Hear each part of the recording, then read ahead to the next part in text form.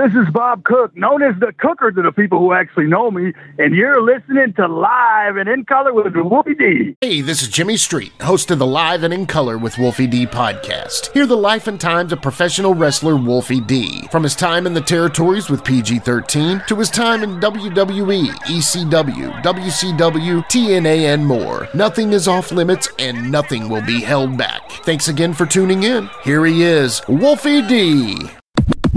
Welcome once again to Live and In Color with Wolfie D. I got my man Jimmy across the street. What up? What up? How's it going, man? How you doing? Oh, do you like my weird pauses when I did that? Did it sound awkward to you, Jimmy? It kind of threw me off a little bit. I was like, wait a second, I just that whole open, I've told you, I don't feel like it's mine. I guess it is, but I don't know. Yeah. It's yours. It's your time to shine. Yeah, yes. I'm not shining real bright like a diamond. Shine bright. Yeah. So, man, happy early birthday, Jimmy. Your birthday's tomorrow, bud. Wolfie D, you remembered. Oh, my God. No, that's all. Thanks, man. I appreciate it. Yeah, I hate this. You know, it's like birthdays are fine and all that, but I hate turning older, you know, like getting one. It's like, when am I going to be old and wise? That's what I'm waiting for. Any day now. When's that going to hit me? I don't know. Maybe tomorrow. Or some it comes quicker than others, you know.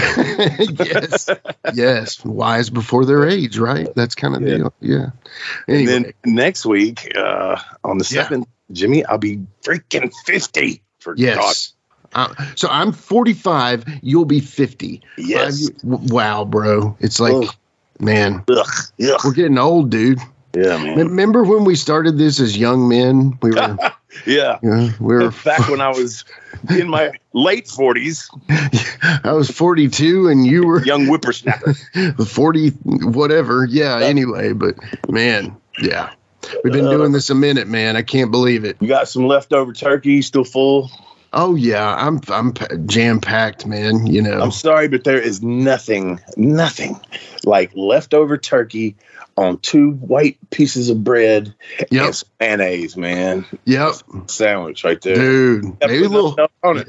Yeah, dude, maybe a little lettuce, maybe a little tomato, but just white turkey. And I'm good with it, man. Yeah, I love lettuce and tomato on my sandwiches, but I need on that one, man. That's a good point. Yeah, you're right, man. But you know what I used to do? I remember, I swear to God, I used to do this. I would take like the piece of bread. I would take like a long cut piece of turkey. I would slap it on the bread, fold the bread in half, put the mayo on it, and then fold the bread in half, do like a half Sammy. Yeah, and that's just straight lazy, Jimmy. That get another piece of bread and a butter knife is the problem. Exactly. Oh man, but that sounds good. I think I'm gonna do that right now. I hope there's something left, man. But, yeah, man. Yeah, leftovers, I love them.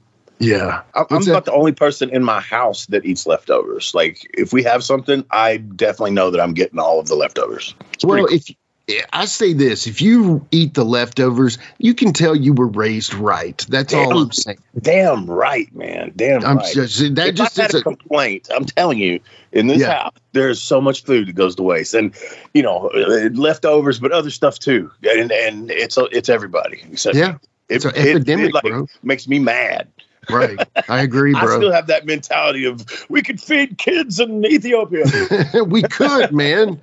I mean, they feed us now too. You never know. But anyway, I just feel like I agree, bro. It breaks my heart when it's like, I think I probably need to throw that away. It maybe because I'm always like, man, I think I could probably eat that tomorrow. And it's like, so maybe it's a little too long, but man, stuff like chili and soup and all that kind of stuff, I could eat on that for days, man. Yeah, me too, man. Soup. Yeah. So one more time, man. December the 2nd, I'm going to be in Bradenburg, Kentucky, doing a meet and greet for it's a show. We talked about it last week. TCW and UWF, I believe.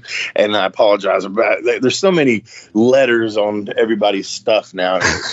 Remember all that stuff? The Elemental P organization. Yes, them. And so anyway, yeah, I'll be in. I think it's TCW and UPW. Am I correct? Yeah, I don't know. I forget. It'll probably be. I apologize for forgetting, but there's a wrestling show, probably the only one in Bradenburg, Kentucky, on December the 2nd. So, exactly.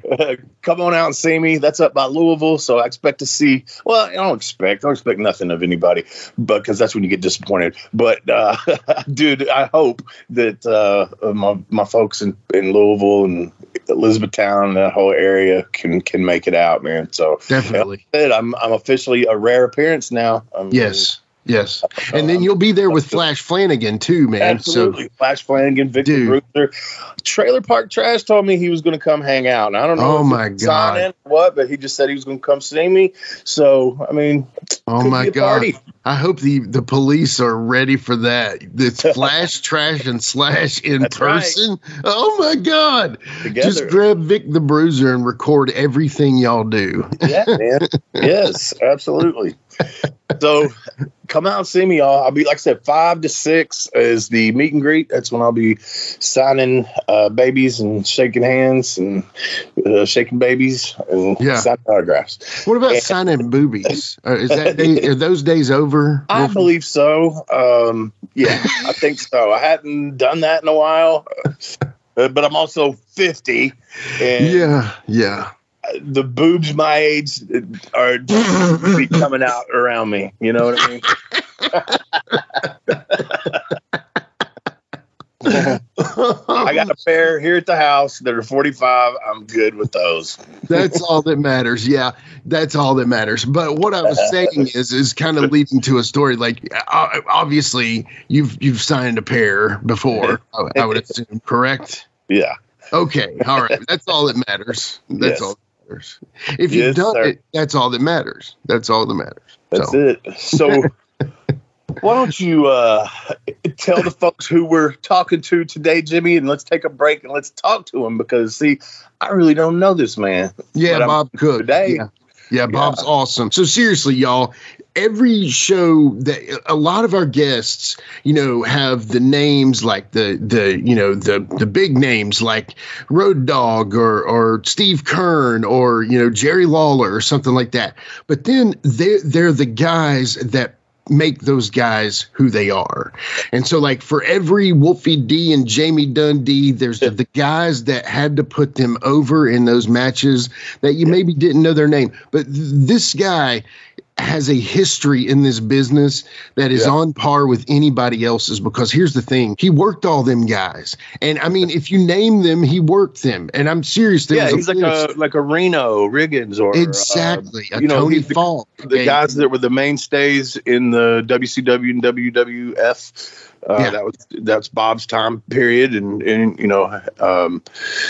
He made a lot of guys look really good, Yeah, absolutely. And I don't believe me. You're appreciated for that by your peers, not necessarily the fans, but the boys appreciate you and definitely want to work with you because they know you make them look good. So, well, that's the whole point of it, right?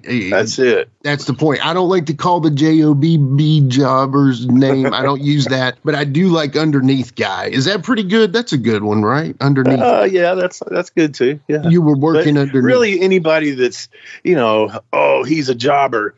Okay, that's going to be one of the fans calling you that, and right. They don't have the respect for it that the boys do. That's what matters, Exactly, the boys, and Bob has all the boys' respect because seriously, this guy's done a lot. I'm excited to talk to him. I'm going to shut up right now. You want to talk to him? Let's get it. Yes, shut your mouth, Jimmy. Let's go.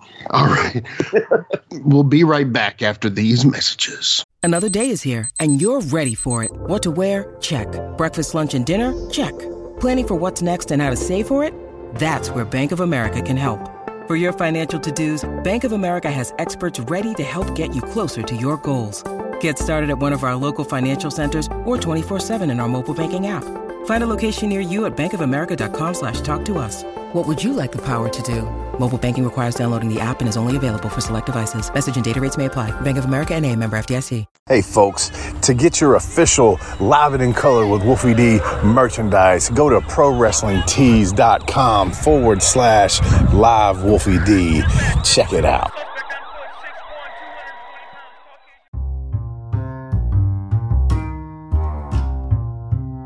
If you're listening to Live and in Color with Wolfie D on Apple Podcast and like what you're hearing, go ahead and leave a 5-star rating. And while you're at it, write a review. Tell us what you liked. Tell us what you'd like to hear in the future. It's very important to us and always appreciated. Thanks again. All right, folks, we are back. And as always, we have a very special guest with us today. And it is none other than the cooker, Bob Cook. How you doing, my man? I'm doing great. Thanks for having me on the show. I really appreciate being remembered by all the people that forgot me. I know the feeling, man. So we've come to this conclusion that you and I, if we were not doing this right now, we'd be sleeping, me and you. Not together, but we would be sleeping separately. Not together, but most definitely be sleeping. You're a night owl, huh? Yeah, I've been up all night playing my Evel Knievel game like a lunatic, something I do several hours a day because I don't have a life or a job, and it takes my time. Nice. Now, see, I was going to ask you that, man, because I noticed that on your Facebook page, your cover photo is Evel Knievel. Now, I was a huge Evel Knievel fan when I was a little kid, man. I had the little stunt cycle. I had the lunchbox, all that stuff. Are you just a fan like I was or what? Yeah, I've been a fan of Evel Knievel since I was 5 years old, starting in like 1968. But then in the last 10 years of his life, I became friends with him, which was like you were gonna say the icing on top of the cake of my accomplishments, in my life anyways. So how did that come about? Actually, through the internet. This was 1997. Just starting out, at least I was just getting into the internet. You used a thing called Web TV because it was a cheap way to get online without having to buy a computer. And Evel had a website. I was like, oh, let me see if Evel has a website. I don't know. And he had a website. He had a phone number for a fan club that I didn't even know existed. Really? At that point. And so I called the number, and he happened to live in Clearwater, Florida, which was like 90 miles south of there. Yeah. And I talked to a guy named Mike Gray, and I asked him if Evel ever meets his fans. And he goes, oh, Evel loves to meet his fans. And at the time, I had one of the biggest collections of Evel memorabilia, private collections in the world. Uh-huh. And the guy set it up, and I went to meet him, and we hit it off, and we were friends for the last 10 years of his life. Got to do all kinds of cool things because of him. Got to be in his book, Evel Ways, a picture with me and his son, all kinds of cool stuff. He was awesome. That is very cool. So I always say to people who say, don't meet your heroes, I say, don't miss the opportunity. I'd rather be disappointed than miss the opportunity because he's been my hero since I was a kid. And meeting him the first time, I thought, oh, crap, what if he's an asshole? What am I going to do? But he turned out to be awesome. That's cool. Real cool, man. And then your buddy Andrew Anderson is buddies with Ace Frehley. So you guys are fucking hanging out with all your heroes and shit. And here I am with 2 fucking cats. What the fuck, man? Well, I had a dog until a couple of years ago, but he passed away. Thanks for bringing it up. Goodbye. Oh, man. Golly, Wolfie, come on. Jeez. Yeah. I'm a douche. Well, let me say something real quick. I'm going to tie Evel and wrestling together. So the guy who created the stunt cycle is actually the guy who created the AWA Remco action figures, Steve Rosenthal. So there's a little tie-in for Evel and wrestling. It's pretty cool. Look at you. Well, I could actually burst your bubble and say it wasn't Remco, it was Ideal Toys that made the Evel toys, but that's just me knowing everything about Evel Knievel. No, well then, okay, I'm sorry. Same guy, different company. That's me. My bad. Okay. Good job, Cook. I love it. That's possible then. I don't know. Yeah. That was his first claim to fame, and then he had the AWA Remco. But anyway. That was the greatest toy ever. Yeah, seriously. Yeah. It was very cool. And I don't remember if I broke it eventually or if I just grew up and didn't have it no more. Don't know. Well, I broke a lot of them. Like I said, I used to have a huge collection. Most of my stuff is in the Evel Knievel Museum in Topeka, Kansas, the greatest place on earth if you people like Evel Knievel. I would say if you don't know Evel, you go there, and if you don't leave there loving it, then you should kill yourself because, let's be honest, you missed the boat. Man, that dude, I mean, how many bones did he break? I know I've heard that before. Well, he really only broke like 35, but this should give you an idea of how legitimate. Should give you an idea how legitimate the Guinness Book of World Records is. They say Evel broke 433 bones. Let me figure that out. First of all, you don't have that many bones in your body. He only crashed like 14 times. He'd have to break like 40 bones each time he crashed. When he only broke 1 or 2, and every once in a while didn't even break any. So Guinness Book of World Records, I don't trust anything they say. It's a work. Yeah. Clearly. Though, man, some of the wrecks he had, oh my God, man. Yeah. Look brutal. Maybe it wasn't as bad as it looked. He's a good worker.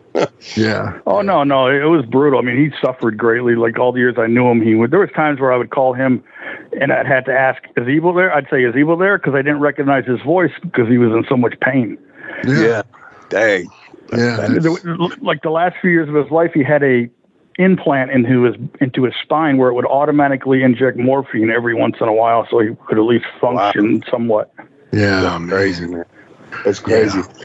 Well, man, Bob, moving on to wrestling, which is, kind of what this podcast is about. We may have our first run-in today.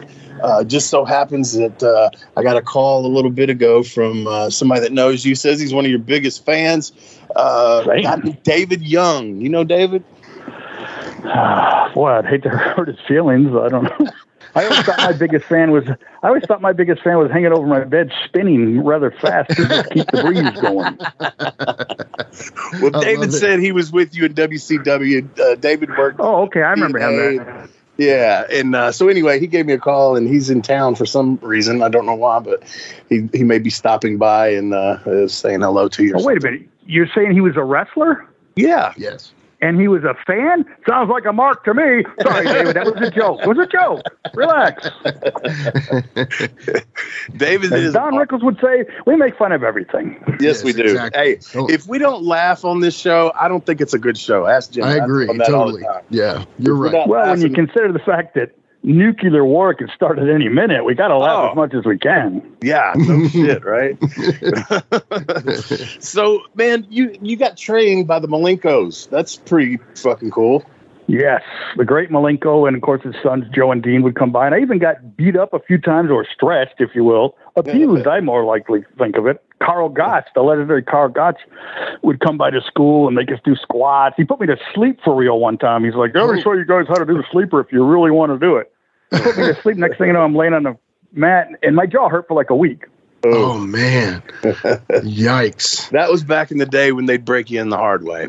Yeah. Well, really, they didn't though. That was Carl. Really? Malenko smartened me up the first day I was there. He told me exactly what to expect and exactly what I was getting into. The business is a work. It's entertainment. The art is to make it look real without being real, look stiff without being stiff. That's the art. That's the purpose. Right. But what do I know? Yeah. Yeah. I've got a sheet of questions here that say you know quite a bit. I'm just saying. So. Well, if you got it off the internet, then it's true. Jimmy, what's your first question? Am I correct? You started in championship wrestling from Florida. Was that your first promotion? No. I started in 81 after getting lucky. Coming out of the Armory in Tampa, a flyer on my card that said, "Become a professional wrestler for the Great Michael School." And I didn't go to the Armory every week, so it must have been divine intervention, even though I don't believe in that. But and I went to the school and I trained. I didn't work for Florida Wrestling until 86. And again, I got lucky on that one as well. What I meant was that your first major promotion. Anyway. Yeah, pretty much. Yeah. I mean, Malenko started, when Malenko would run outlaw shows, as they were called back then, and he also got a few money marks over the years where he'd get TV deals, and then he'd always get used really well on his little TV deals and stuff. But yeah, that was the first, and that was like one of the biggest thrills of my life, right? You get your moments in life.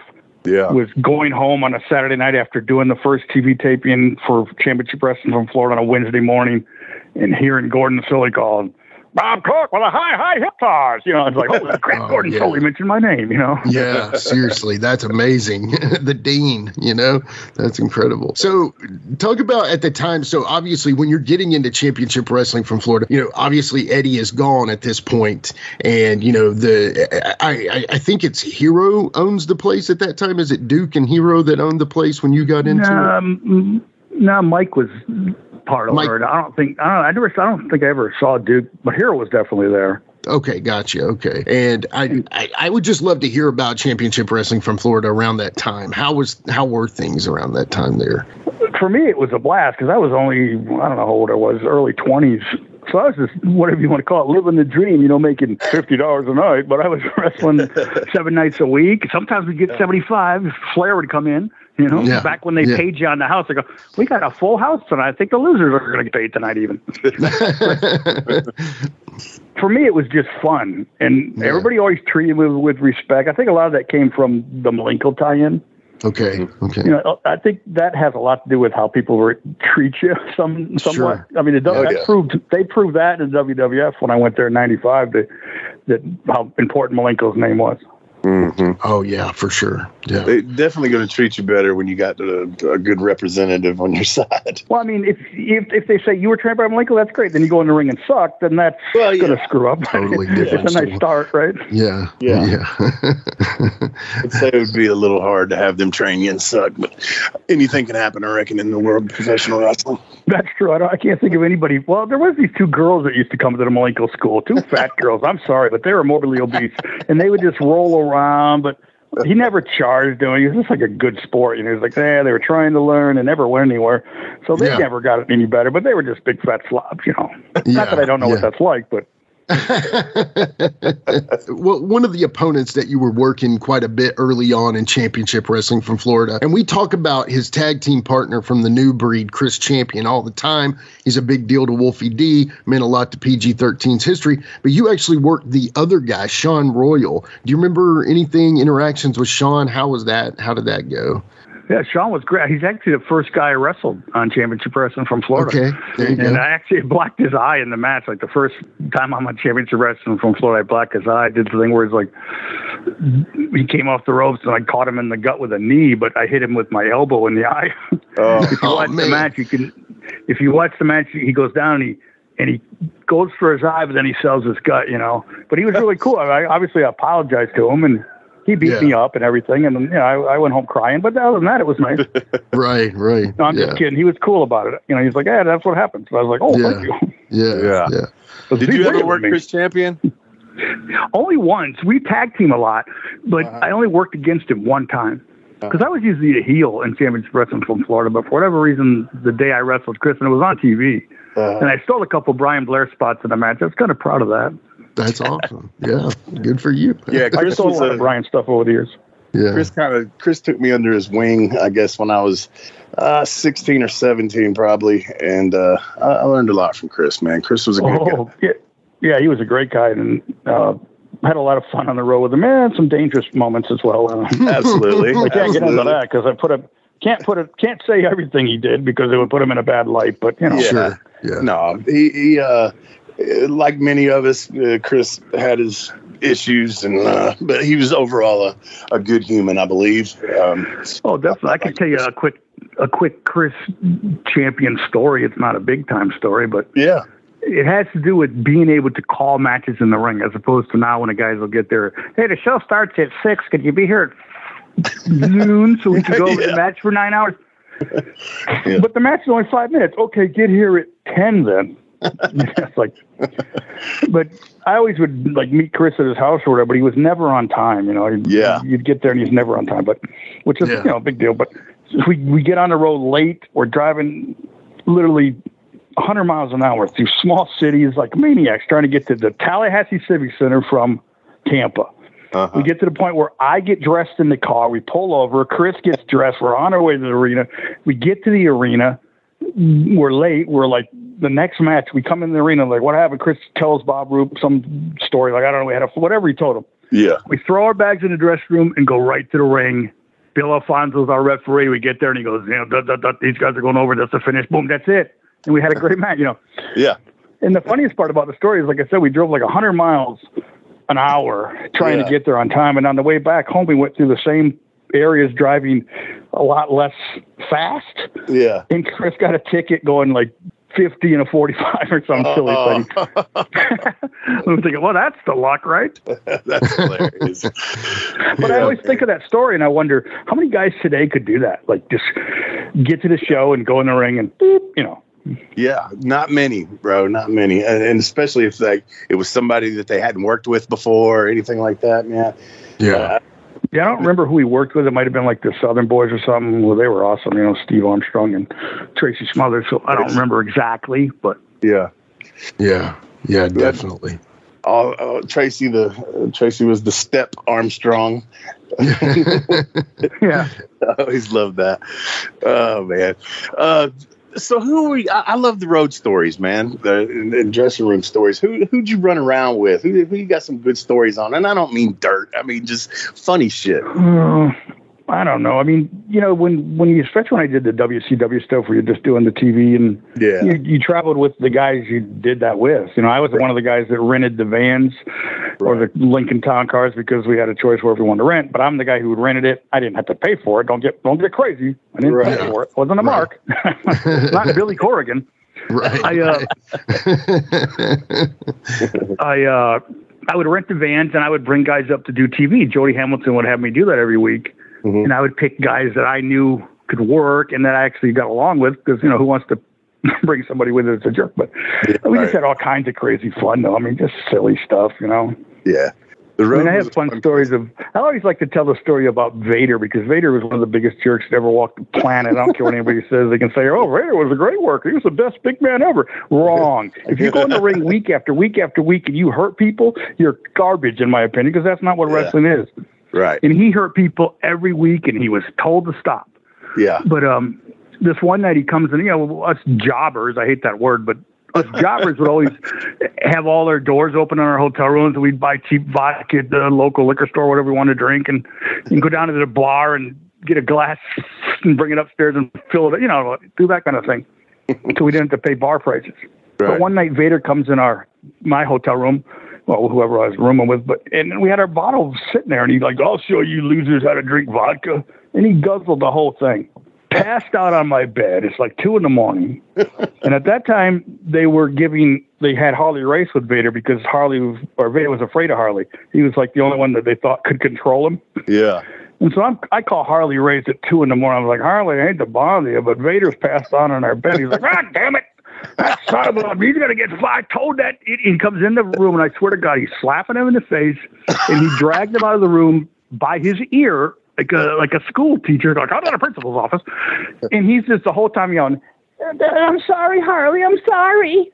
I was like telling that story because Vader was such a jerk. And then later that night, he was down in the lobby raging. Who called Harley? Which one of you assholes called Harley? And we scattered like roaches, Oh, shit. That's good. I love that. And some of the listeners have heard me tell this one before, but Jamie, my partner, Jamie Dundee, had an episode with Vader where, now I didn't see this. None of us saw it, but all of a sudden, it was like, the guys would come in and nap, go eat catering, then maybe take a nap in the dressing room or something. Well, Jamie, we were outside. I can't remember who all was with me. We were outside of the dressing room area. Jamie comes running out of there. Oh my God. This motherfucker just tried to hug on me and then hump me and shit. We're going, what? Vader, man, Vader. So evidently they were laying next to each other, heads on the bags or whatever. And I don't know, this is coming from Jamie, but the Vader rolled over in his sleep and put his arm around Jamie and tried to like hug up on him, throw his leg over him and shit. Jamie scoots out from under him and fucking comes running, screaming to all of us. Oh my God. So I don't know what really happened, but I like that version. If you had cell phones back then, you'd have 1 million hits on YouTube in a day. Oh God, dude, in a minute. Yeah. Seriously. That would be great. Yeah.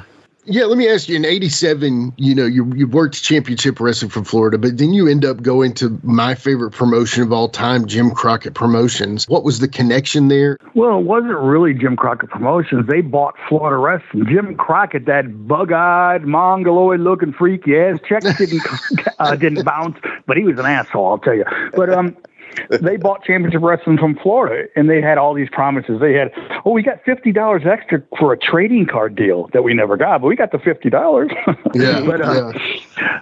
They had all these promises, and what Crockett really did is he bought the Championship Wrestling from Florida from Mike Graham because Mike had all the syndicated stations in Florida, and then he shut Florida down and he put his Crockett promotion on there. Gotcha, okay. And by then, I quit working for him for the most part until it became WCW. But that's how I got working with Crockett, just because he bought the territory. Oh, gotcha. That makes sense. On it. And then in 88, Gordon Solie, Mike Graham, and Steve Kern restarted Florida Wrestling. Instead of calling it Championship Wrestling from Florida, they called it Florida Championship Wrestling. And I worked with them because Jerry Gray and I were the Florida Tag Team Champions, prior to that. And then we came in and feuded with Mike and Steve like we did in Championship Wrestling from Florida. So that was fun. Yeah, no doubt. Speaking of cards, I noticed that you have a Legends of Wrestling card, and I do as well. And I told Jimmy, I said, man, it's too bad this is not a video podcast, because we would definitely be rolling dice against each other. I played that game when I was a kid, but I played the Champions of the Galaxy version. I don't know if you've seen that or not, but that was the one where, the cards had fictional characters that were like from outer space and shit like that. And I fucking loved it and played it all the time. But it was a huge, huge thing for me to get a card on that game, man. And I don't know if you even knew of the game before you got on it, but I definitely want to play your card against my card, because mine don't want to do no jobs.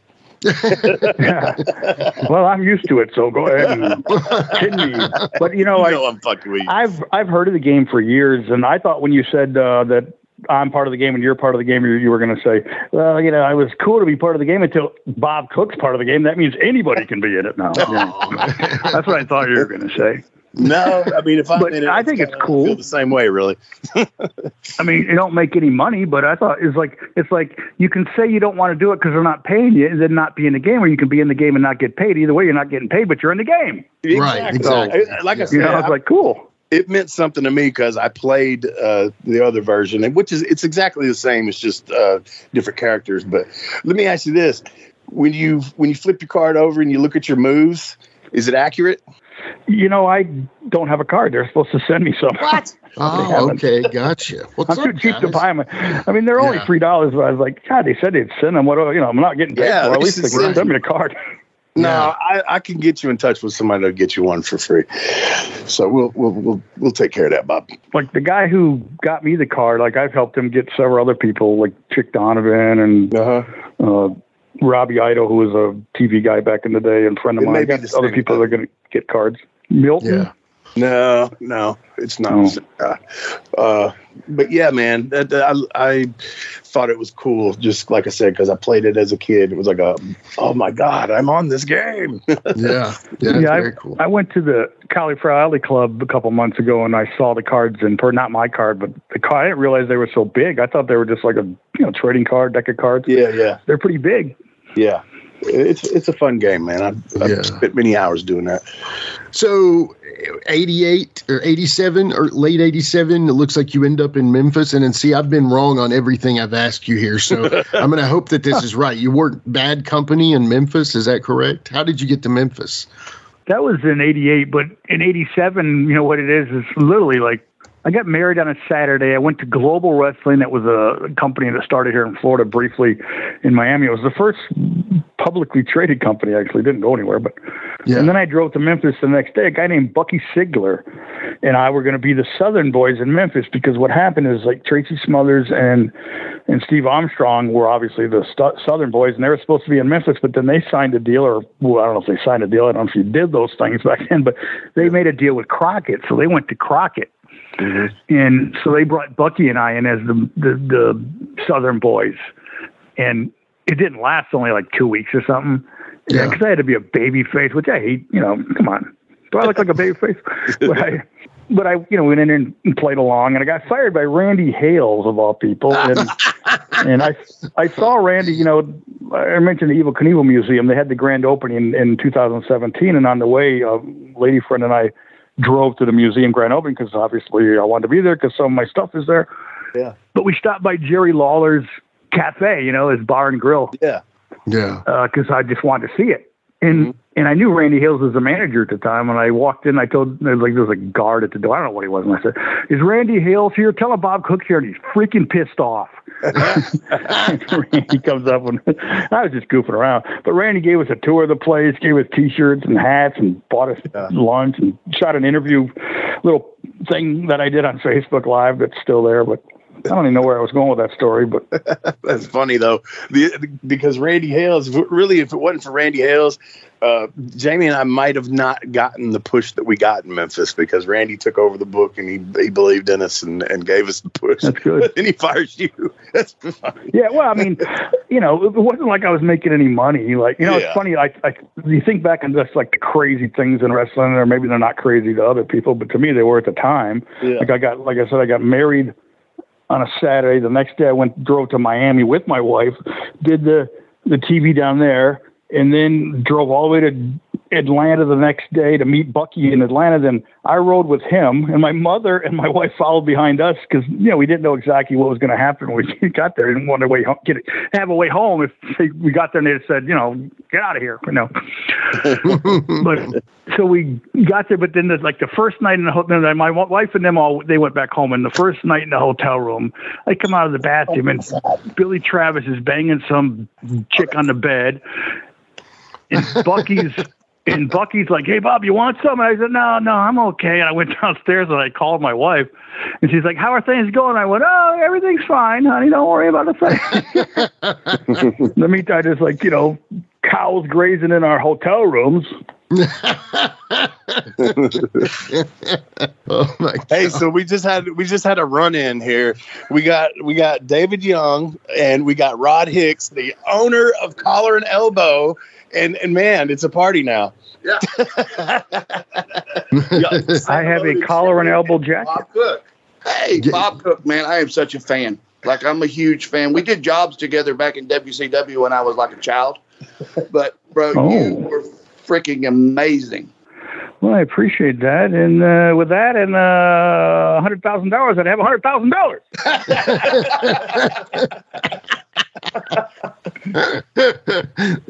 So we found out that David is actually in town because he can't afford clothes, and he went to Rod's place, and I said Rod does the collar and elbow stuff, and guys like me and David will go over, and it's like the Goodwill for wrestlers, and you just go pick up some collar and elbow stuff.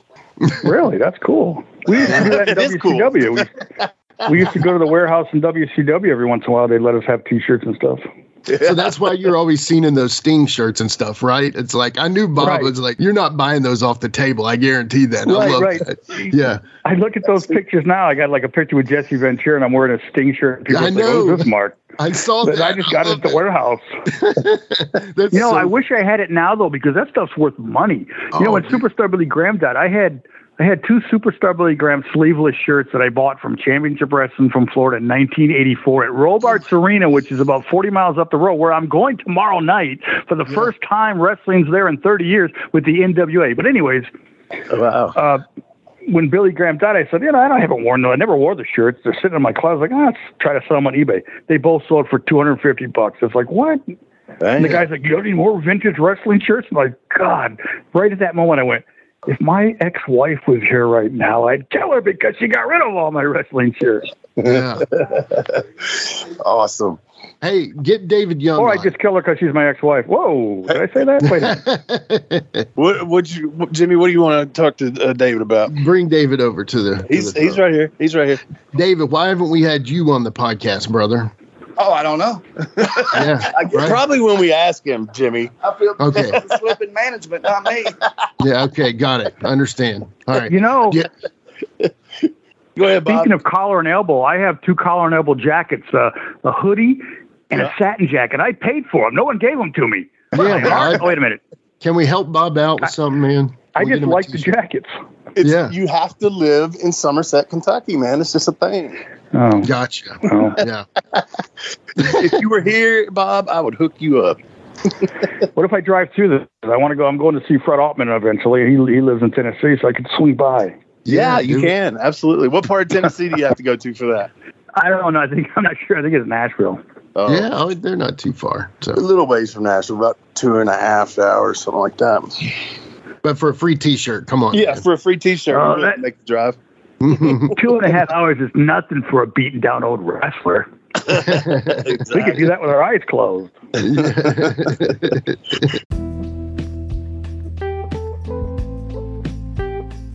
Let's take a quick time out and get a word from one of my dope-ass sponsors, and we'll be right back with more Live and in Color with Wolfie D. Support for Live and in Color with Wolfie D is brought to you by Manscaped, who is the best in men's below-the-waist grooming. Manscaped offers precision-engineered tools for your family jewels. Manscaped recently launched the Ultimate Men's Hygiene Bundle, the Performance Package. Join over 4 million men worldwide who trust Manscaped with this exclusive offer for you. 20% off and free worldwide shipping with the code WOLFIE at manscaped.com. If my math's correct, that's about 8 million balls.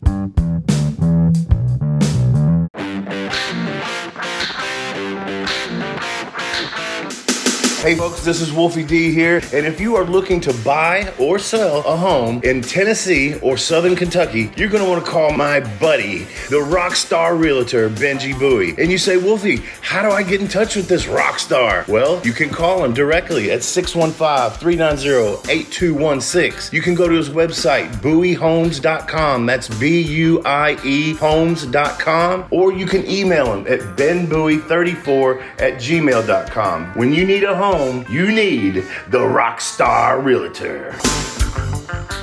Benji is a member of Exit Realty's Garden Gate team in Gallatin, Tennessee. So, all right, I'm going to go with a question here. So, you worked these names: Eddie Gilbert, Midnight Express, Flying Brian Pillman, the Steiners, Arn Anderson, Fabulous Freebirds, Rock and Roll, Cactus and Sullivan, Samoan SWAT Team, Mike Rotunda, Doom, Mean Mark Callis, Brian Lee, Lex Luger, Dustin Rhodes, Barry Windham, Brad Armstrong as Arachnaman. My God, that's like 7 different types of Mount Rushmore of all time right there. That's a great run, man. I actually had Dustin Rhodes' first match ever in '88 for that Florida Championship Wrestling. I was talking about that Mike and Steve started. But those matches started from '89 on. In '88, I thought you were going to ask about Memphis again, but... Well, ask about Memphis again then. No, I don't know. That's where he wrestled Bad Company. That's one of my favorite matches ever was against those guys at the Mid-South Coliseum for the AWA tag team titles when Jerry and Gray and I wore masks and we were called the Mighty Yankees. Stupid name, but Kevin Sullivan and Mike Graham gave it to us. So who's going to argue with them? Not me. Yeah. There was Mighty Yankees. Yeah. There was Mighty Yankees because Frank Morrell was a Mighty Yankee back in the day. Way back. Yeah. And but it's funny you mentioned Bad Company because I swear to you, last Friday, I get a phone call and it's Paul and Pat. They were together up in the Northeast up there doing conventions and shit. And I had messaged Paul and they called me together, and it was really cool to hear from both those guys, man. It had been a long time since I talked to them. You know what's funny about that? They were on a Facebook Live signing, and I chimed in about what we just talked about, and they obviously both remembered it, and that was really cool. Yes. I do that when I see people I know on Facebook Live doing those, what do they call those, virtual signings or something. Yeah. I always chime in just to see if they remember me, because then if they do, I go, ego boost, they remember me. Yeah, I do that occasionally myself. Man. But love those guys, man. Love them. Well, one of the names I wanted to bring up is you worked Ricky Steamboat 4 times, man. How was working Ricky? Oh, yeah. Awesome. Yeah. Easy as could be. Never talked about nothing. I mean, other than like the finish, which in his case was usually, chop to the gut, chop to the head, whatever it was. But yeah, he was awesome. How smooth was he, though? I mean, just seriously. Perfect. He looked, yeah. He never hurt you. He never hit you too hard. And strangely enough, now I know this is strange. If anybody out there is really listening to me, pay attention closely. Nobody in all the years I was in wrestling, except one person, told me to hit him harder. So all you idiot, overbearing, obnoxious, pig-faced bastard fans that thinks wrestling should be realer, kiss my fat ass. So who was the one that said to hit him harder? Bugsy McGraw.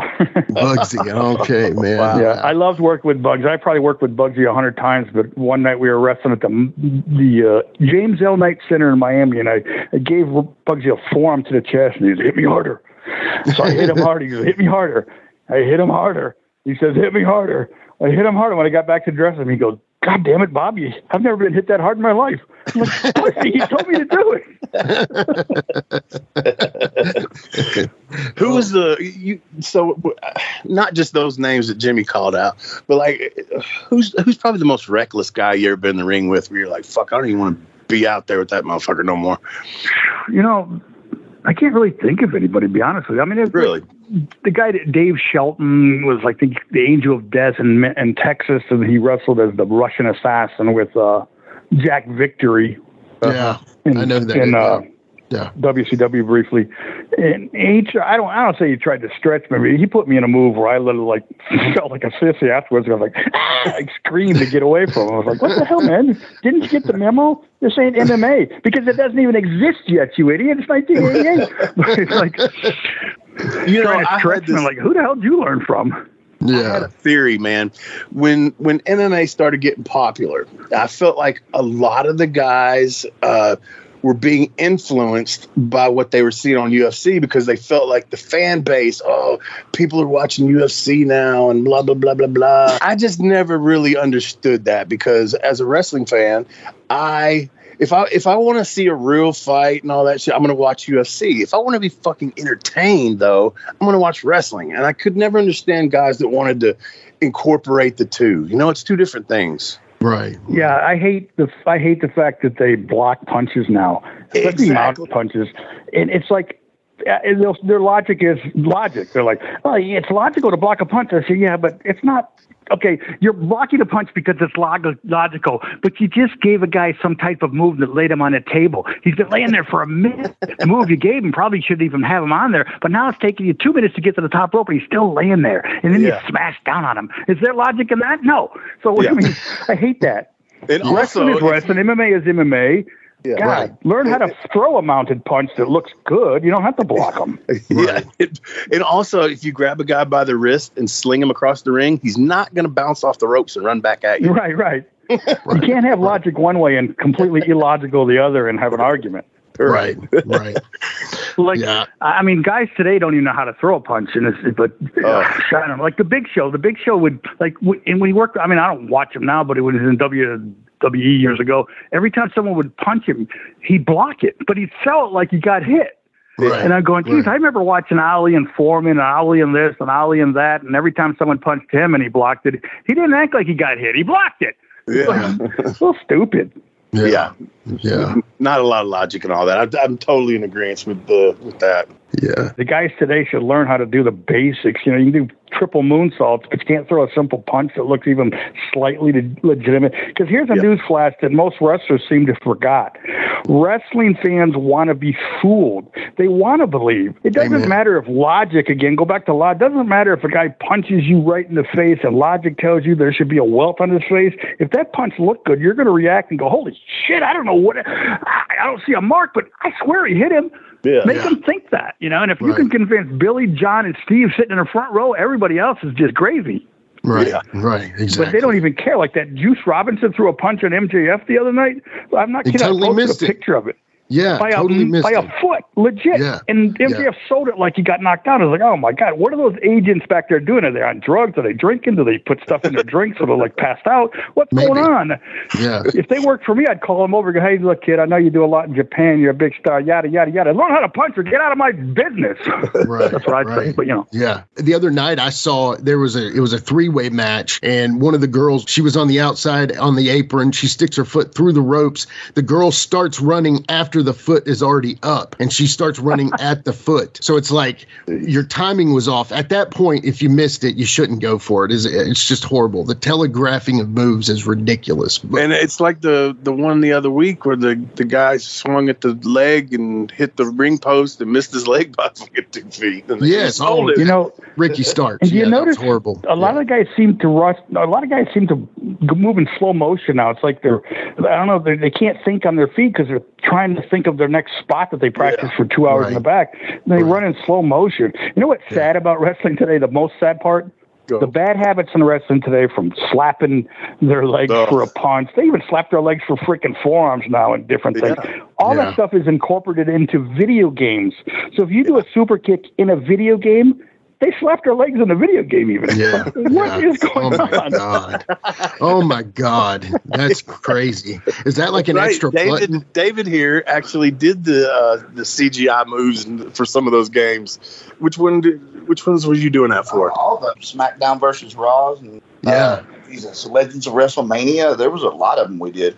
That's awesome. That's cool. I don't recall. He don't recall slapping his leg.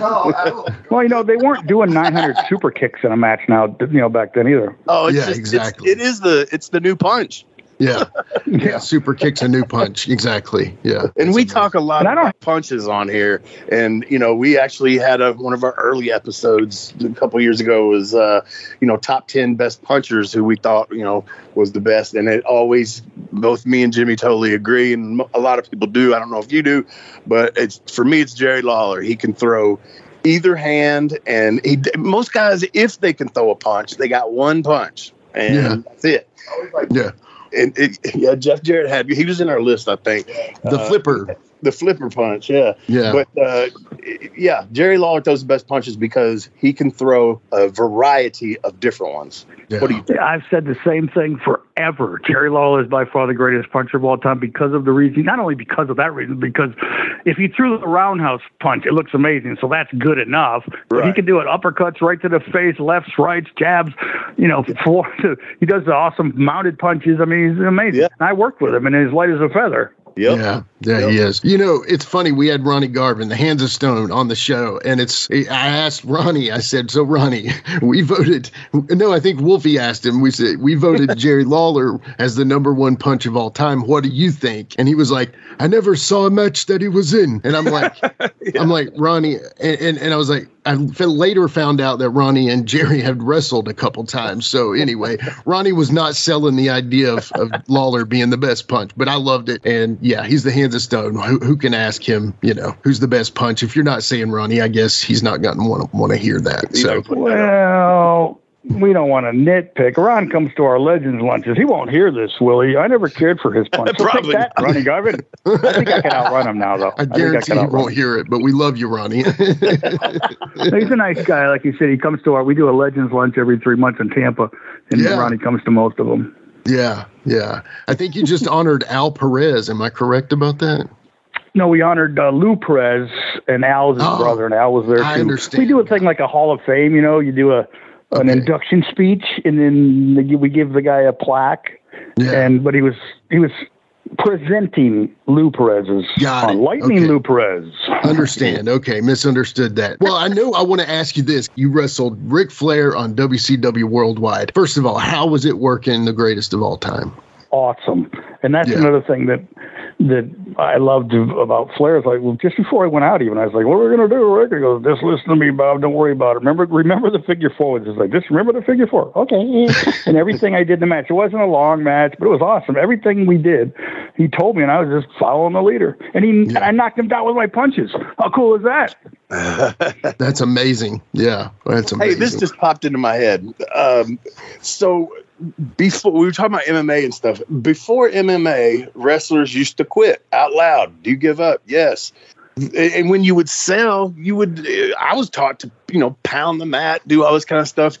And I was in the business when that transition happened. And I remember thinking I had to be conscious of don't sell it by slapping the mat because that's a tap out now.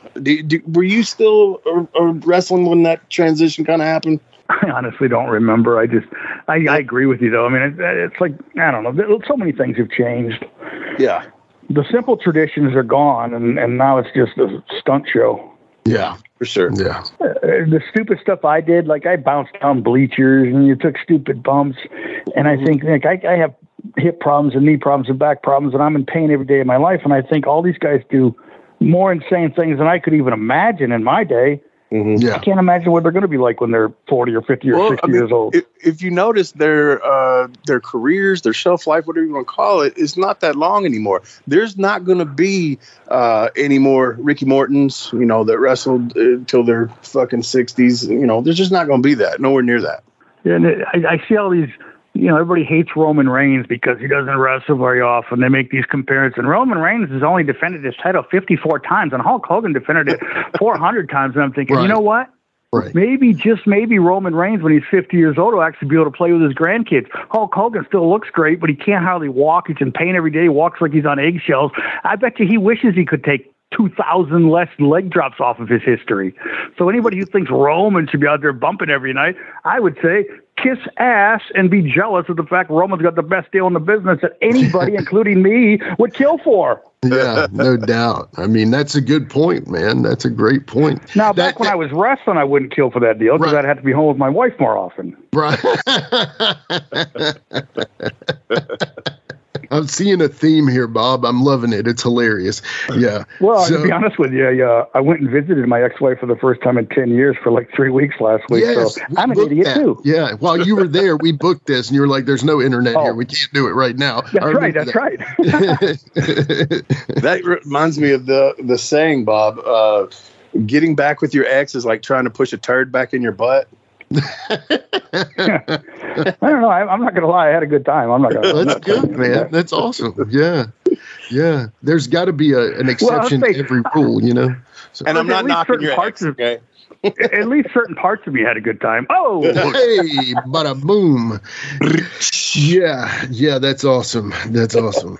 Well, so speaking of turds that Wolfie just brought up, I saw that you actually worked the Techno Turds. I'm sorry, the Techno Team 2000. That's what Wolfie called them on TV, and Dave Brown got so mad at him.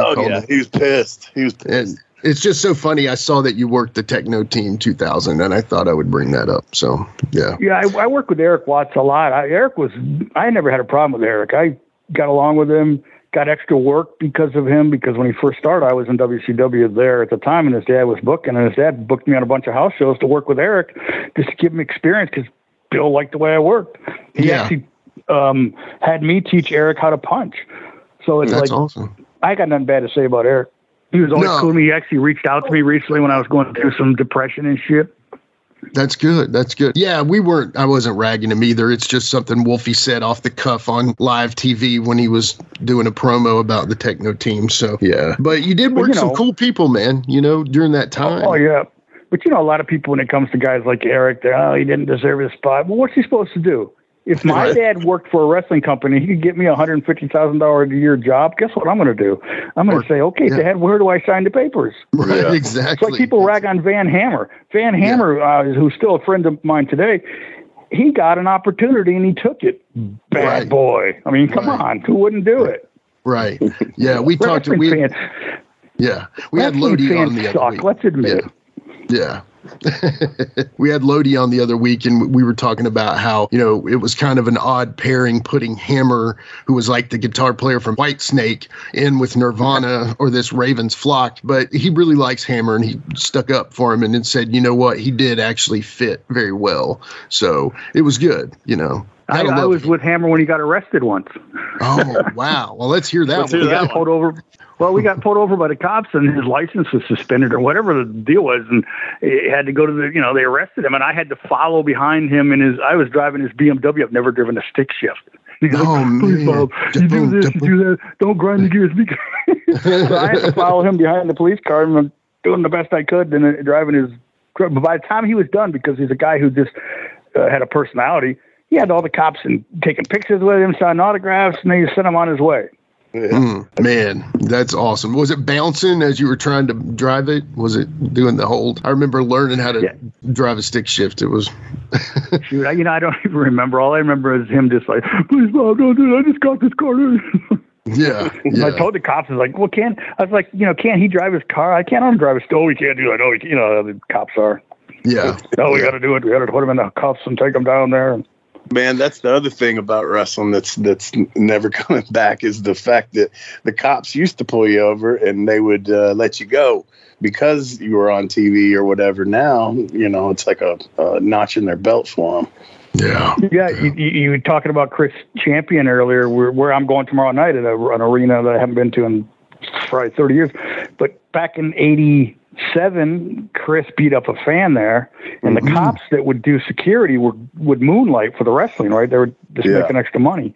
And Chris beat up the fan, and after that, we go back to the dressing room, and the cops take the fan out, and they brought him, knocked on the dressing room door, and said, Chris, you want to talk to him anymore? You know what that meant? They would have turned their back and let Chris beat him up more. He didn't do that, but they did that all the time. They were like on our side, you know? Yeah. At Louisville Gardens, I took a bump outside. I was a heel. I took a bump outside the ring, and I'm sitting on my butt with my back up against the bike rack, you know, the barrier. And this dude in the front row stands up, like I didn't see him, but he stood up and poured a beer on top of my head. Well, by the time I stood up and turned around, two of the cops, the Louisville cops, they were cool as they could be there. And the one cop had him by one arm stretched out. The other cop had him by the other arm stretched out. And I just went, wham, and punched him right in the face. And they carried his ass out. And they didn't say nothing to me about it. The good old days. Hell yeah. I broke an old man's glasses once. I was wrestling Jimmy Backlund, who went on to become Jimmy Del Rey. And similar to that, I got thrown outside the ring, and they had a railing around the ring, and I was just back to the railing, and I felt a sharp pain in my back, and I just turned on and punched the guy. And I can't see without my glasses. And after the match, I was going back to dressing. The cops had the guy over in the corner. It was an old man. His glasses were broken. I didn't actually feel bad. I was kind of like, oh, damn, it was an old man. But you shouldn't have kicked me, you know? Yeah, seriously. For real. Seriously. What are you, a mark? It's fake.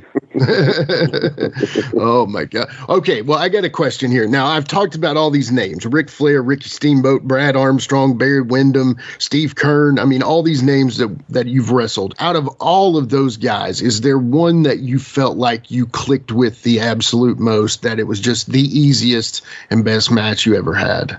You know, my funnest matches were with the guy I trained, a guy named Rick Ryder, who used to go up and do TV with me a lot. But the best, when people ask me who the best wrestler I ever wrestled with, I always say Dean Malenko, because I wrestled Dean not only in training, but I worked on tons of indie shows. And in '89, Malenko started a TV show here in Florida called Suncoast Wrestling, and I was the Masked Superstar. Yes, I was the Masked Superstar. People actually go, hey, Bill Eadie was the Masked Superstar. Well, here's the deal, people. The great Malenko called me and he said, Bob, we got a TV show we're going to be starting up. It's only like 20 minutes from your house, and I'd like you to be the Masked Superstar and be the top heel. You're going to feud with my son. What do you want to do, Bob? Yes, sir. What would I say? No? People already right. But anyway, so I had all kinds of matches with Dean, 45-minute matches, this many matches, death matches, all kinds of matches. So I always say Dean is the absolute best, because he just, when it comes to poetry and motion, and then a lot of guys were like that. Don't get me wrong. Brad Armstrong, amazing. All these guys are amazing. But I had more time with Dean. You really can get an idea how good someone, any of the TV matches with Steamboat and stuff, awesome, a great memory, nothing but respect. But, they're 5 minutes, 6 minutes, 10 minutes, whatever. But with Dean, it was longer and more matches, but he was just so good.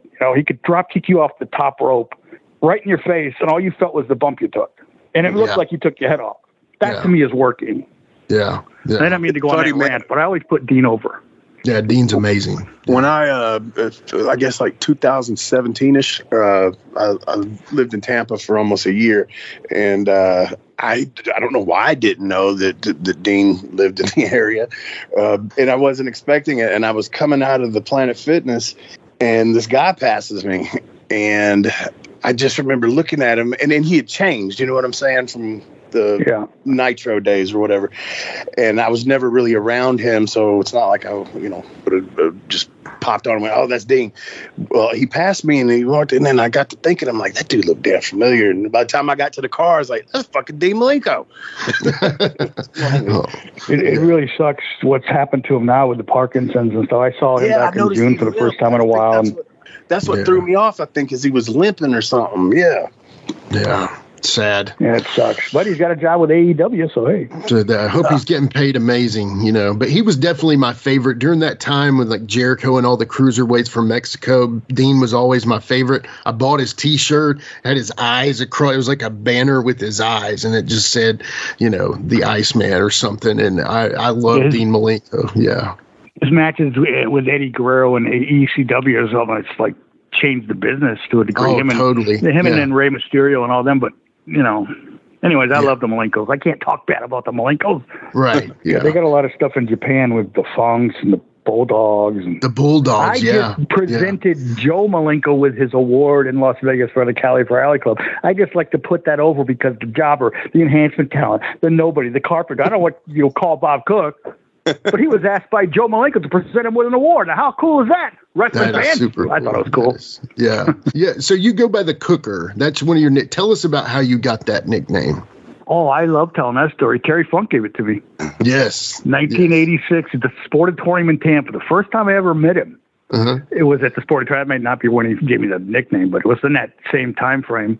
Yeah. And I still wear an earring today because of Terry Funk from that day. I'm sitting at the Sportatorium in the dressing room. This was a dump, the Sportatorium was. But it had so much history, you know. Yeah. And Terry coming to the dressing room, he's wearing those boots that he always wore that look like cowboy boots. Your partner, Jamie, has a boots like his dad used to wear them, Bill, all the time. I love those boots. Terry gave me a pair. The pair that I wrestled Flair and all the guys in, Terry gave me those in 1986. That's awesome. But because I was sitting, I said, Terry, where do you get those boots? He's like, I'll tell you where I got them, Bob. In my bag, and you can have them. I was like, holy shit. Anyway, he gave me the boots. But he started calling me the Cooker. And it's always stuck.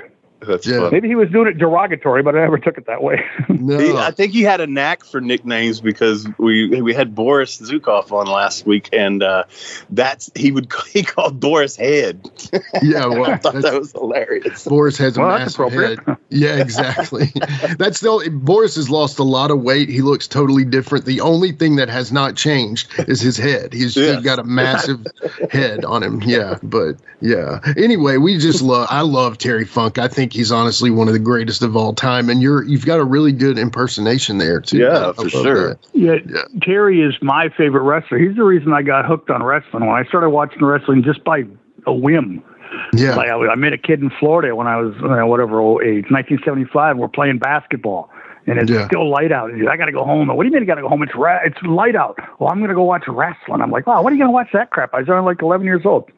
I went home with him, and I fell in love with it instantly. Terry Funk was going crazy. Gordon Sully was calling the action, and I wanted to be a wrestler ever since then. But Terry's my all-time favorite. When I did that speech with Malenko or to induct Joe, I had to hold back tears because I had so much on my mind. 2 days after I did the speech was Terry's funeral.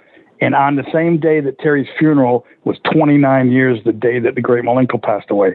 So I had all that in my brain, and I wore a Terry Funk shirt when I inducted Joe and everything. Because I'm emotional anyway, and I'm a pussy, and I'll cry at a freaking cat commercial. Ain't nothing wrong with that, man. It means you're passionate, brother. Yeah, nothing wrong with that. But I love Terry. I mean, I didn't talk to anybody for like a week after Terry died. I was like, don't even talk to me. Right. Yeah, I don't blame you, dude. That's, especially knowing him like that, man. Wow. That's what an honor to know him, That was the best, like 89 is my favorite year for WCW because I call that the year of the Funker. He was there almost the whole year, and I was there the whole time. And anytime Terry was on the show, which was almost every time, I was like a freaking lapdog. I'm just sitting there and listening to him and telling, stories and helping you with stuff. That was the best. Yeah. Well, I love that promo he does and Ric Flair's out there doing the promo. And what about me? You did. I noticed you didn't mention me, and it's like, man. Yeah, that stuff's great. It is great. They say that's when wrestling was wrestling. Yeah. The J-Tex, with Gary Hart and Muta. Well, I never liked Gary Hart, but that's just me. Personally, or was it in wrestling? No, personally.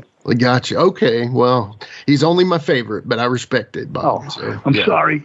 It's okay. But you can have favorites and not like them. That's the way Absolutely. The world goes. That's exactly how it is, man. Do not meet your heroes. You might have been disappointed if you hadn't. What I hate are people who won't give people credit for the obvious.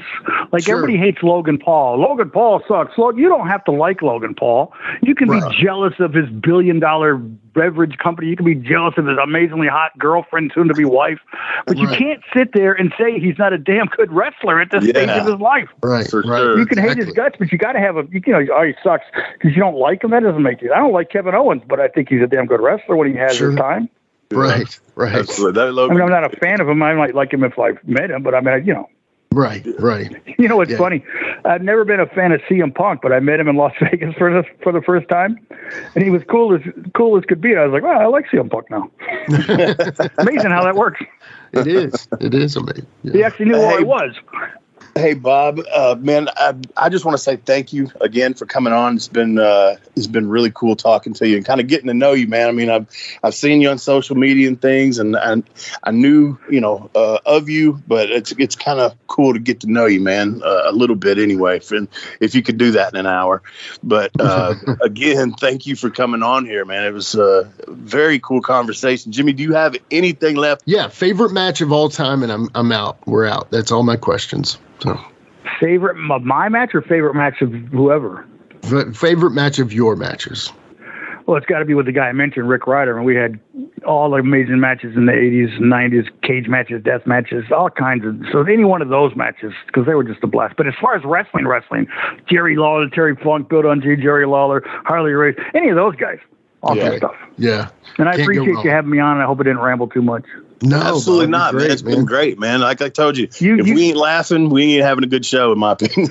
Right. I've been up for over 24 hours. In 2 hours, I'm going with a friend to eat dinner. Then I'm staying at their house because tomorrow morning we're going to pick up a wrestling ring, taking it back to their house, setting it up in a garage. Then I'm going to a wrestling show tomorrow night. Who needs a psychiatrist?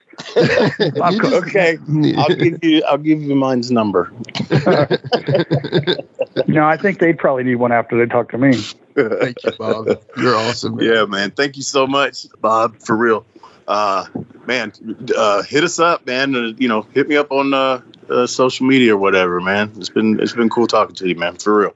Yeah, same here. I really appreciate it. And same to David. I was just joking around. I appreciate him saying that I was a good wrestler or whatever. It always means a lot. I don't mean to ramble. I know you want to go, but when I told him we were talking to you, he's like, "Oh my God, I'm a huge Bob Cook fan." Here, I'll let y'all talk. I'll tell you what I was the biggest fan of is every time I would show up to do jobs, if Bob Cook was there, I knew I was probably going to get a night off. Because everybody, what's funny? Everybody would come. I remember one night Johnny B. Bad was begging you. He says, "Please let me request you as my opponent." And you're like, "No, I want a day off. Leave me alone. Go away." That's the thing that means the most to me, though. You think of what wrestling fans think. Oh, he's just a jobber. He's a nobody. Oh, he lost everybody. But the reality is what my peers think of me. Like, I'm good friends with Brian Blair and Steve Kerr, and all those people love me. And I'm not just bragging. I say they love me, and I love them. And they show me respect, and I show it back. And that means more to me than anything that a negative wrestling fan could say negatively about me or anybody else like me. And I'm sorry. I'll let you go. Oh, man. I understand that completely, man. Absolutely. It's a different feeling when your peers respect you and shit. Absolutely. Thank you, Bob. You're the best, buddy. All right. Thank you. Thanks, Take Bob. care. Hey, Jimmy, I'm going to ask the question that I always know the answer to. What's coming up next? Oh, you know it. It is Ask Wolfie Anything. DJ, hit the music.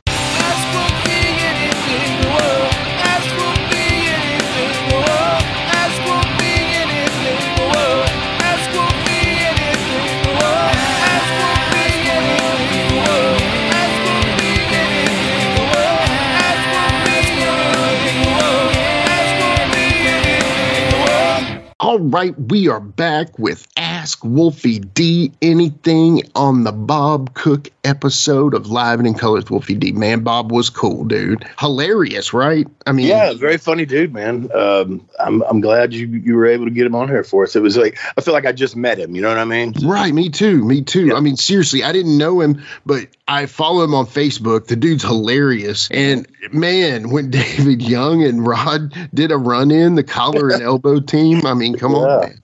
I love that. Funny. Yeah. Don't forget, y'all, collar and elbow clothing. It's a wrestling thing. Every wrestler, I don't care what league they're working for, what promotion they're working for, they probably got a collar and elbow shirt. So get yours.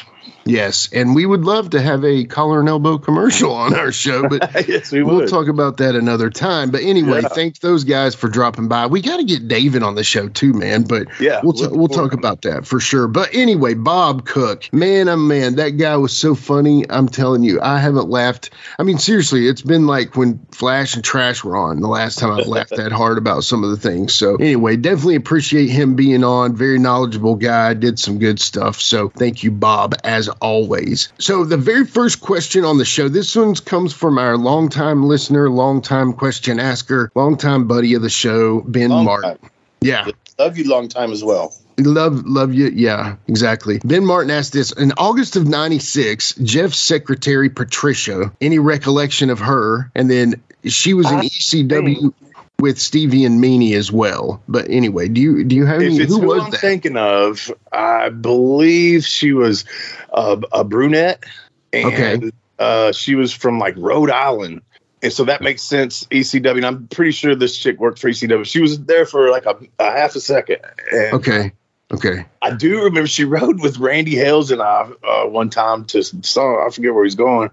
And I remember, we're going down I-40 and how many stretches of miles you look over and you see cattle, right? Mm-hmm. Yeah.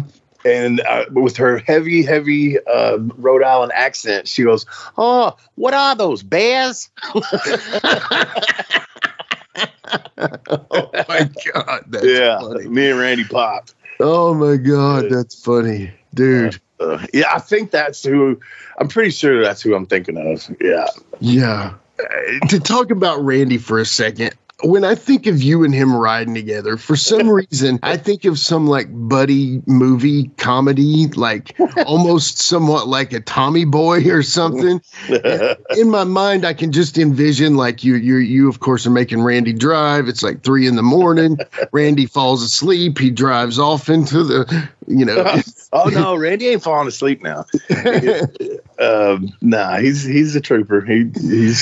It ain't a lot of people, like ever since I was in that wreck where we rolled over and I got ejected and all that shit. Yeah. Bro, I won't go to sleep if you're driving if I don't trust you. And even then, it's still very, very hard for me to go to sleep in a vehicle. It's become that way for me, but sometimes I don't know, I just think maybe there was some funny stuff that had to have happened that was just, like that. What are them bears? Yeah. And most of the time Frank was with us, so that was another factor that was funny in there. Frank, he don't even really mean to be funny half the time. That's funny. Yeah, I mean, it was. You think about the personalities of Frank Morrell, myself, and Randy, and so you throw that in a car for hundreds of miles, days at a time. Yeah. That's there's comedy factor times 20 in that. So anyway, thanks Ben for asking the question about Patricia there, but other than the Bears story, not much else going there. Very small time she was there, right? Yeah. Missed it. Okay, all right. Well, okay, the next question, this has to be somebody we know. I don't know who it came from. Honestly, I promise you I don't. But the name is Mark Markington. It's one of the boys, kayfabe. It's got to be. It says, "Are you mad Joey Ryan thought of the dick spot before you, Mr. D?" That's funny. Yes, I am. No, man. That I didn't like that, man. And I know. I mean, I've done some stuff that's comedy. Yeah, but I don't know. I just feel like that made absolutely no sense, and it just made everybody look ridiculous. You know? He puts the dick in ridiculous. Ridiculous. Yeah. But seriously, man, and I'm not holding my hand on nobody's junk, first of all, for that period of time. Right. I mean, not even a half second. I don't know if there's a 5-second rule on that or what, but I'm not doing that and then going to flip myself over from the power of the penis. Yes, exactly. I just thought that's silly, man. I did. Yeah. And evidently I wasn't the only one. And I mean, in a way, I almost feel bad for the dude, but yeah, I do. I mean, he was just going with what was getting him over and what was trending and all that shit, man. But that just shows you that sometimes that ain't always good. Yeah, because what was it? What's the story? It's like short-term pops is not a full pop. It's kind of like when, it's kind of like when Road Dogg talks about Danhausen. You know what I'm saying? Mm. Like what's the long term of this? Are you going to be doing this like a Hogan's leg drop when you're 50, And let's just say you're getting super over and you're wrestling some of the top guys in the business. Are they going? I mean, and I know a lot of dudes now have a different mentality, man, but and I can see them getting in AEW or not anymore really. I mean, but I can see that platform being a place where you could probably do that. All right, I'm going to ask you some names. Would they do that? All right. Yeah. Okay, they're facing Joey Ryan again. Now, it also depends on whether I know this person or not. You know what I'm saying? Sure, but I'm asking you, would this? I'm asking you, would this person do that? Yeah. Bill Dundee, would he bump for that? No, I don't think so. I really don't. Okay, Jamie would though, right? Probably. Yeah, Jamie would because he's done a spot similar. Him and Mikey Whipwreck used to do one where Mikey would lift Jamie up by the balls, but that's different. I mean, you're doing it to them. You're not. His penis ain't doing it. You know what I mean? Right. Okay. So then, and I know you probably don't know him personally, like well, but you know of him well enough, and the boys you know him. Stone Cold Steve Austin, would he do that? I don't believe so, man. Yeah. I and I wouldn't want him to. Right. Exactly. Right. Exactly. And honestly, just to be honest, I can't see Roman Reigns bumping for that. No. You know, Brock Lesnar. I know. Nope. I mean, I'm just thinking all the big name top dudes that became superstars. You validated my point. Yeah, exactly. That's my exact point. But I would love to see him try to broach that to Bill Dundee, wouldn't you? Just be like, that's not a knife. This is a knife, you know? Right. He pull out his knife, chop it off. Oh, my God. Anyway, so yeah, thank you, Mark Markington. One day we'll find out who you are and we will laugh together. So anyway, that was funny. I appreciate that one. Anyway, so the third one, and yeah, this one's always that question that you kind of get asked, but we're going to kind of put this one to bed, y'all. And again, somebody asked it, so we're going to answer it, or you are going to answer it. Let's just say that. Daniel Chad Whitehead on Facebook asks this. So if you could do it all again from the rip, like you are at Gypsy Joe and Rick Reynolds training camp. See what I did there? Anyway, so if you could do it all over again, but you were, again, you had Airwolf, you did a medic gimmick, you did all that, or what was it, intern or a medic? It was a medic. Yeah. I don't know. Anyway, I don't know why I get that mixed up there. But anyway, a different gimmick, what could it be? Or would you have started Slash earlier? Again, to take PG-13 out of your equation puts a whole ton of what ifs, you know? Yeah, but I might not have done anything with my career if it hadn't have been for my gimmick, because we were young dudes, small. Jamie being Bill's son absolutely helped. You know what I'm saying? Right, to get the connections to get in. So, man, I mean, had I not have met Jamie, I don't know what would have happened. And then, I mean, you never know. I'd like to think that I was pretty good, but the gimmick is and the work and Jamie's connection, that's what sold it, man. That's what sold it. And I agree. Right place, right time. That might have been my window, and if it closes, you don't get another one a lot of times. Exactly. I'd have been at Grand Slam every fucking Saturday night. Exactly. You would have been. That's a bad thing. No, but you would have been working with those guys, right? We wouldn't be having this show. Yeah. We wouldn't be. I would have you on my other show, though. Yeah, for sure. You'd be calling me up. Hey, man. And I would be so stoked to be on it, man. Thank you for saying that.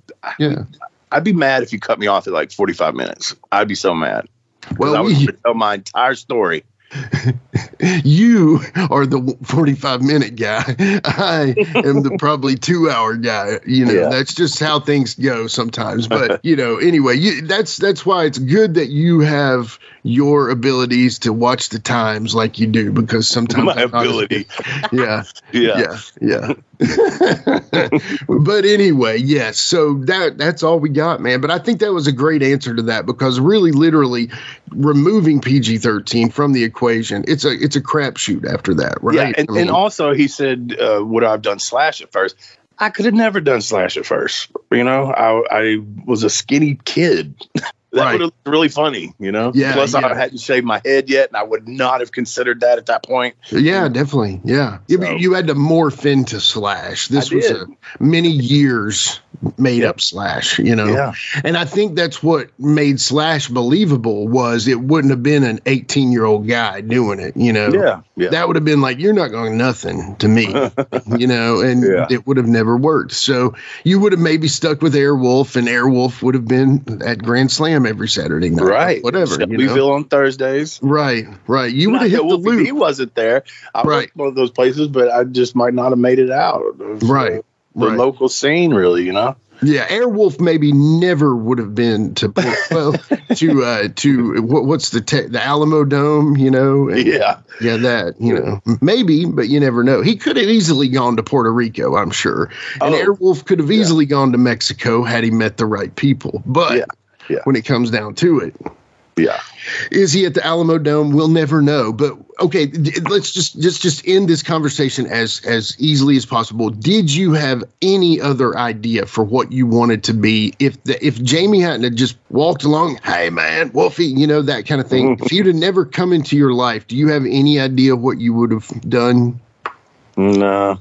I mean, so obviously, like I have said, I started being Wolfie D by myself. Now, Wolfie D by itself, I wouldn't have had the connection of Jamie and Memphis. So, or it just probably wouldn't have been the same, Right. I needed him like he needed me, man. I had no clue how to cut a fucking promo and shit like that, man. Yeah. You definitely, you had the daggone Obi-Wan Kenobi of promos there with you, man.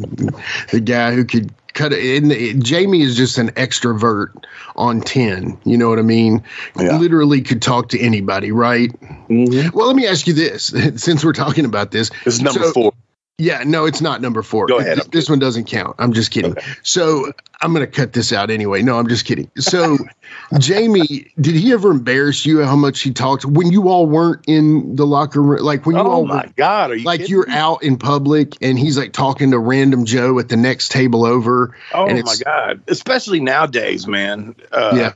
Because I don't know, it was just different then where it was funny to me and just, it's like, it made me go, God, I probably can't be embarrassed in public by anyone now. Right. You know what I mean? Right. Yeah. But like nowadays when he does it, we're older and, they motherfuckers don't know who we are. You know what I'm saying? Right. If okay, this is a wrestler and this motherfucker's out there is one thing, but just to think this random fucking dude, 50-year-old man, crazy. Yeah. With tattoos and a mohawk and stuff. Yeah. I mean, not knocking 50-year-old men with tattoos, and I'm going to be one very soon.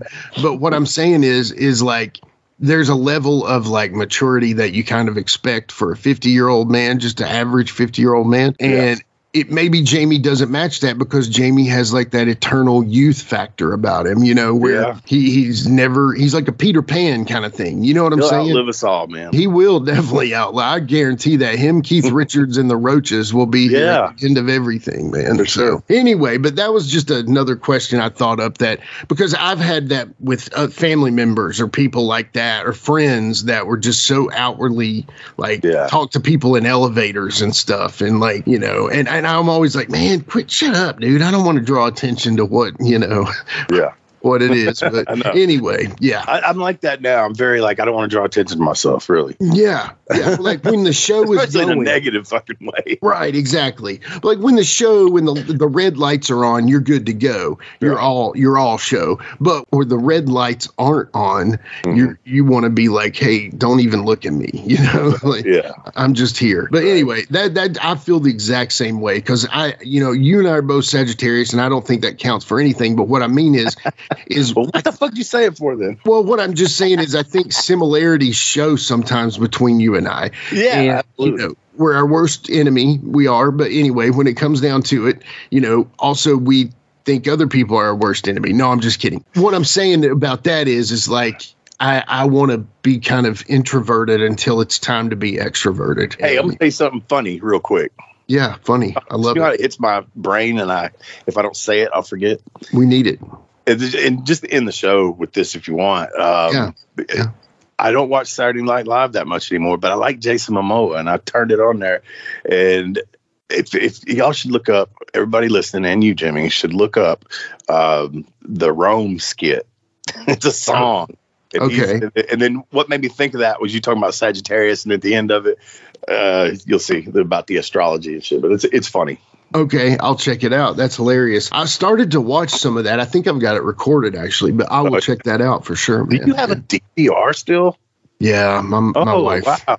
Yeah, my wife, she will not let go of cable. And I've even approached her with how much money is being spent on the streaming services as well. But, right. You know, anyway, she'll be the last people with cable, I promise.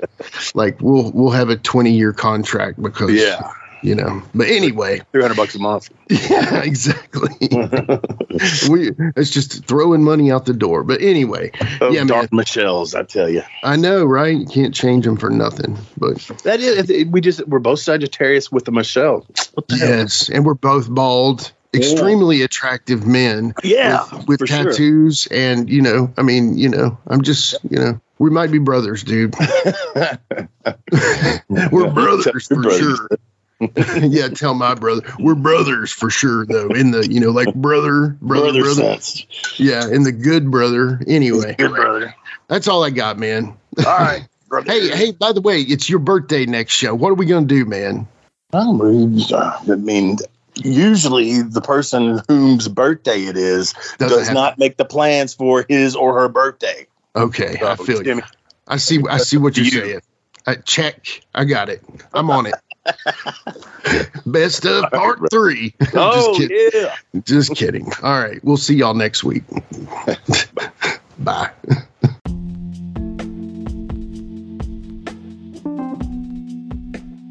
And now a word from our sponsor.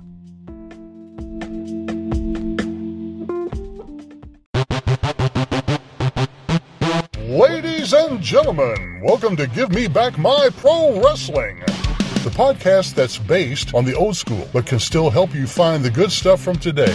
Jimmy Street and the Plastic Sheik, Jared, are the undisputed tag team champions of the wrestling podcast world. From thought-provoking topics to superstar interviews to action figure expertise. This team does it all, and all they ask is, give me back my pro wrestling!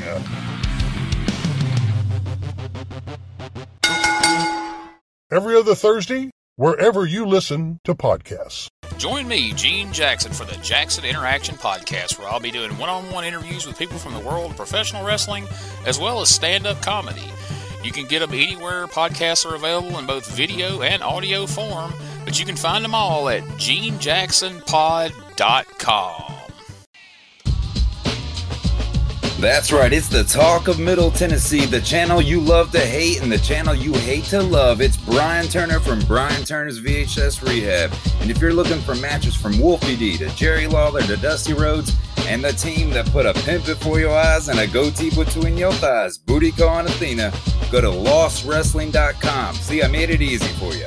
Brian Turner's VHS Rehab. Booyah. Hey, it's the Heat Miser Scotty Blaze, and I'm inviting all of y'all to join me on my brand new podcast, Turning Up the Heat with the Heat Miser Scotty Blaze.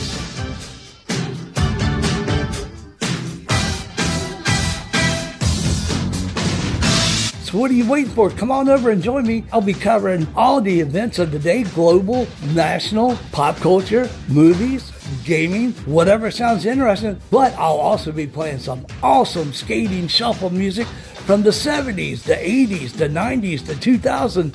Anything that has a good beat, I'm going to be playing it. You can rest assured. Come on over, TUTHradio.com. The podcast is on every major podcast platform.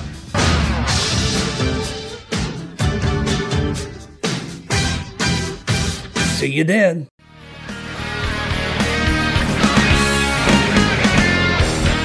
This is your rock star ring announcer, Aaron Camaro. I'm a man who believes the two greatest art forms ever created are professional wrestling and heavy rock music. So when I'm not hosting the best parties that also happen to be live professional wrestling shows, I'm hosting the Decibel Geek Podcast.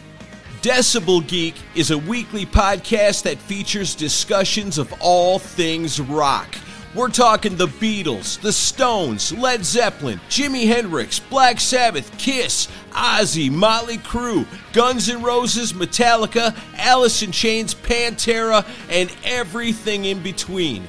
Plus, we'll turn you on to new bands from today that have the same spirit and style that the legends do.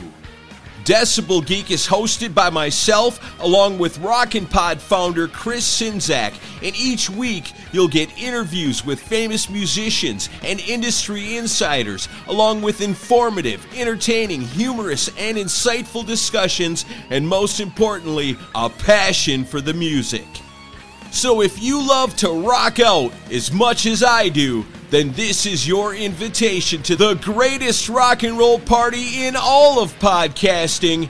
It's Decibel Geek, and it's available right now on all major podcast platforms. Oh yeah!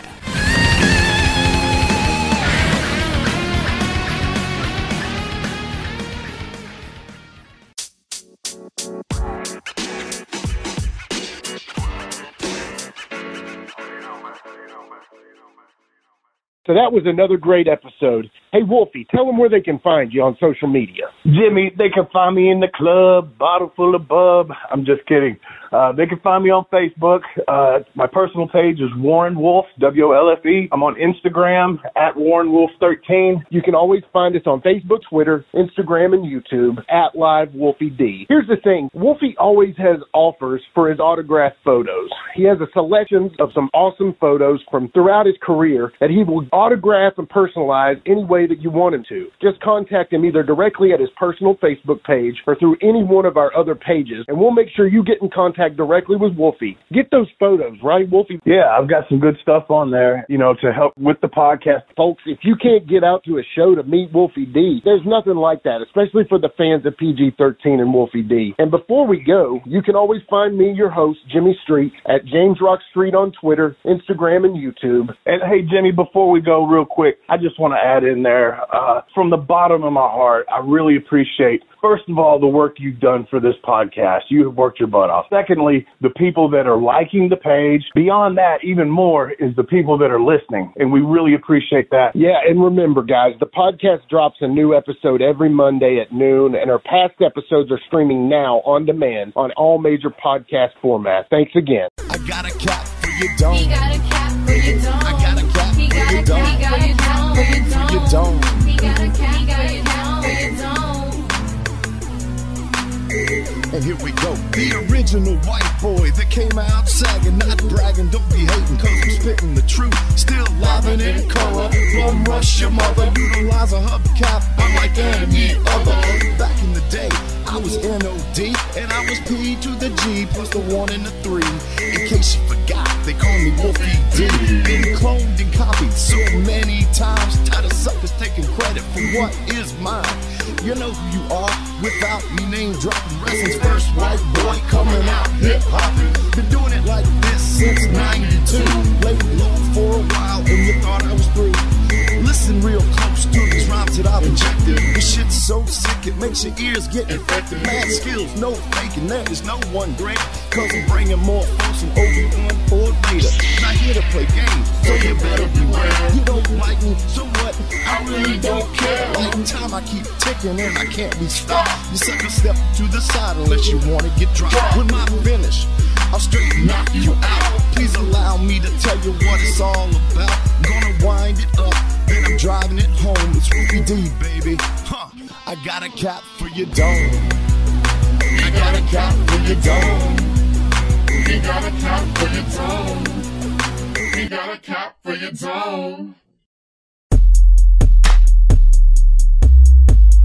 This has been a James Rock Street production.